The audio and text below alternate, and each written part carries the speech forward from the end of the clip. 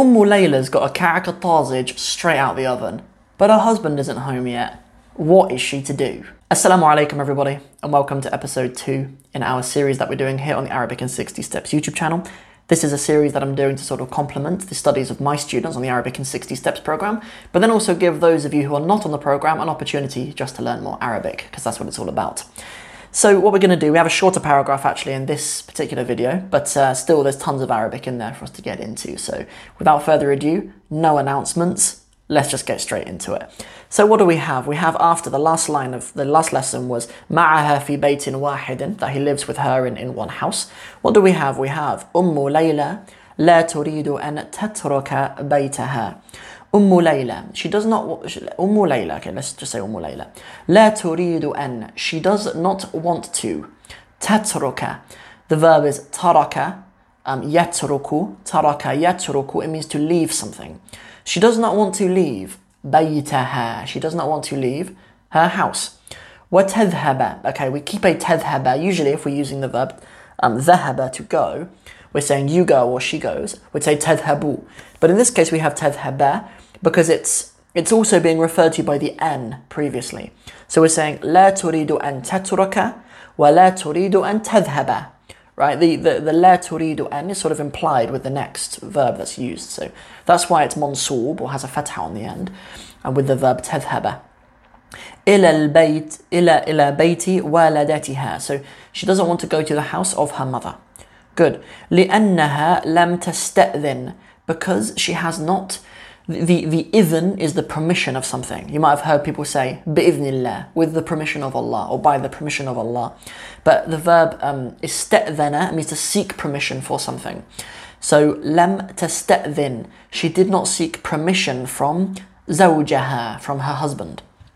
Good, yes, so she doesn't want to go because she hasn't got permission from her husband, or informed him that she wants to go. في خروجي وهو غائب. In her khuruj, she hasn't spoken to her husband about her leaving, about her going out. وهو غائب, and he is, or as he is, غائب, he is absent. The verb غاب, يغيب, it means to be absent. Hence why we have the word ghaib in the Islamic tradition, meaning the unseen. In fact, we use the active participle this ghaib to just mean absent. I remember being in the Arab world in a university, and we don't really do this in the UK, but in the Arab world they seem to. Even at university level, teachers do the register to see what students are there and who's absent. In the UK, they don't care if you're absent. It's just less work for them, so they don't care if you miss 7 weeks of university or whatever. But in the Arab world, they seem to. So when you're answering the register, if you say ghaib, obviously on behalf of somebody else, they call out from the register, whatever, right? Mus'ab, Ahmed, huwa ghaib, he's absent. But if you're there, you say hadir. We actually see both of those verbs, ghaba and hadara, in this text. Actually, we see the opposites. Anyway, so the point of this part though is that huwa ghaib, and he is absent, he's not there. Good. Abu Layla, he's obviously the husband of Layla. Abu Layla kharaja ila amalihi, he went out to his work sabahan. He went out to his work in the morning. Could have just as easily said for sabah, in the morning, but sabahan, it means he went out in a working way. This is a way of using it as an adverb on the way that he did, where he went to his amal. He went out sabahan. وَلَا يَعُودُ إِلَّا مَسَاءً, and he does not return إِلَّا مَسَاءً, until the evening. Yes, the verb يَعُودُ, from the verb عاد يعود, and it's actually, I believe, the root where the word Eid comes from. In the previous lesson we talked about the word Eid because we have the word al-Eid, Sa'id, the happy Eid, right? The term Eid, I believe, comes from the verb عاد, because an Eid keeps on returning, it keeps on coming back every year. That's kind of the definition of an Eid. Very nice. And so I suppose in a sense, weekly or monthly things might be an Eid in a sense, like Salat al-Jum'ah in a sense is an Eid because it comes around every week. But we don't say we don't say Eid Mubarak on Jum'ah, but in a sense it is. Good. Layla. What happens with Layla? لا تحب أن تنتظر حتى يحضر زوجها. So لا تحب, she does not love. أن تنتظر, in the verb انتظر, it means to wait. I've heard that in Urdu. I don't know if the Urdu speakers can correct me on this, but I'm sure when I was at university, my dorm was close to a Pakistani guy who used to listen to Bollywood films, and I heard intizar karke, and I think intizar comes from the word intidar in Arabic. That would be my assumption. Anyway, I digress. But she does not like to wait. She does not like to wait. Hatta yahduru. Do you know I mentioned the word hadara, meaning to be present, until zawjuha becomes present. You know, until he comes back from work. It doesn't mean to arrive. The verb arrive is wasala. Yahduru is literally like when he's present again. Right? She doesn't want to wait until he's present again. Good. Abu Layla. Haven't we already seen Abu Layla? Am I missing? No, I'm not. It's okay. So yeah, we are here, Abu Layla. From our section today, we're on the 4th line. Abu Layla. وَتَسْتَأْذِنَهُ.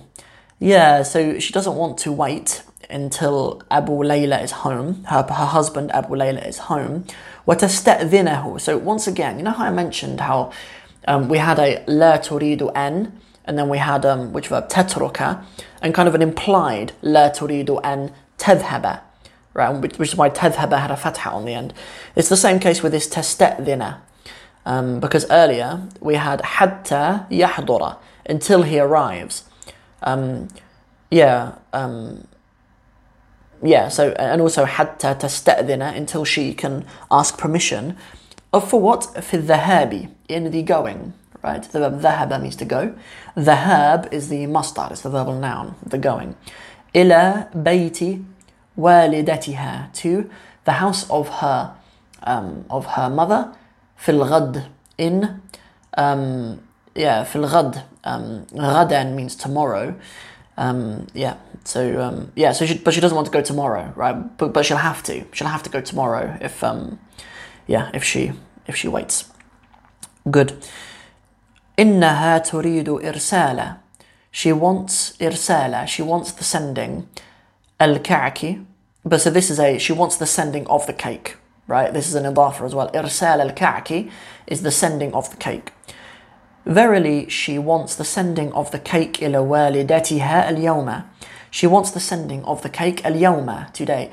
Usually, al-yawm goes on the end of sentences when you say you did something today, so you usually don't actually hear the fatha on the end of al-yawma, but most of the time, these kind of adverbs of time, you did things at a certain time, including when you tell the time and things like this. If you did something, even we saw it earlier, sabahan, right? You did it in the morning.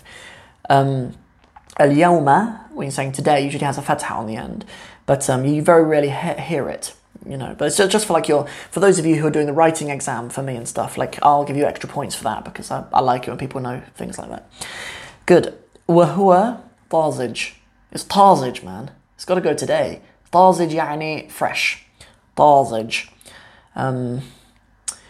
Good. And it is طازج. Talking about the ka'ka. The cake is طازج. Good. ماذا تصنع أم ليلى? That's my question at the beginning. ماذا تصنع? What should she do? ماذا تصنع أم ليلى? What should Leyla do? Now, should we do any more? No, I think that's enough. I think that's all that I had planned today. I wanted to do Leyla. إلى ماذا تصنع? So we've done all of that. Very nice. So what do I think are useful phrases of the day? I think the verb استأذن, to seek permission from somebody, is really useful. Being able to say لا تريد أن, she does not want to, or لا أريد أن, I do not want to. Saying the verb انتظر, أنا أنتظر, I'm waiting, أنا أنتظر. Saying, using the terms غائب and حاضر, useful as well to say that you're present or you're absent. They're really useful. And even the word طازج, if you go to restaurants and stuff and you want to say طازج, you want to ask if something's fresh, you can use the word طازج, because it's used for bread, it's used for cake, it's used for anything food related. طازج. Very nice. Okay, so that is everything for this video. Thank you so much for coming to join me for another episode of this story which we're doing. Obviously, it's called Layla wa Dhi'b in the story, but we kind of know it to mean Little Red Riding Hood because we know the story and stuff. We actually haven't encountered the Arabic translation of the name Little Red Riding Hood, but Arabic kind of needs to use a different name for it because Little Red Riding Hood, I mean, what does it even mean in English? Like if I was to use the same language as a name for a girl, and I was to say, oh, it's Big Blue, it's Big Blue walking coat, right? Like I don't think that's I don't think we'd describe like if there's a little girl and I write a story calling her Big Blue walking coat. Right, use the same kind of language structure, and we were to do that in Arabic, unless you actually know the story, I don't think it sounds right. So I think the author has done right to say Layla wa Dhi'b, because that's what the story's really about. It's about Little Red Riding Hood and the wolf. That's the whole point of it. So so that's everything for this lesson. If you have any questions at all, please just put them in the comment section below. If you want to inquire about the Arabic in 60 Steps program, just go to arabic60steps.com. If you want to inquire further, send me an email, sam@arabic60steps.com. Until next time, assalamu alaikum wa rahmatullahi wa barakatuhu.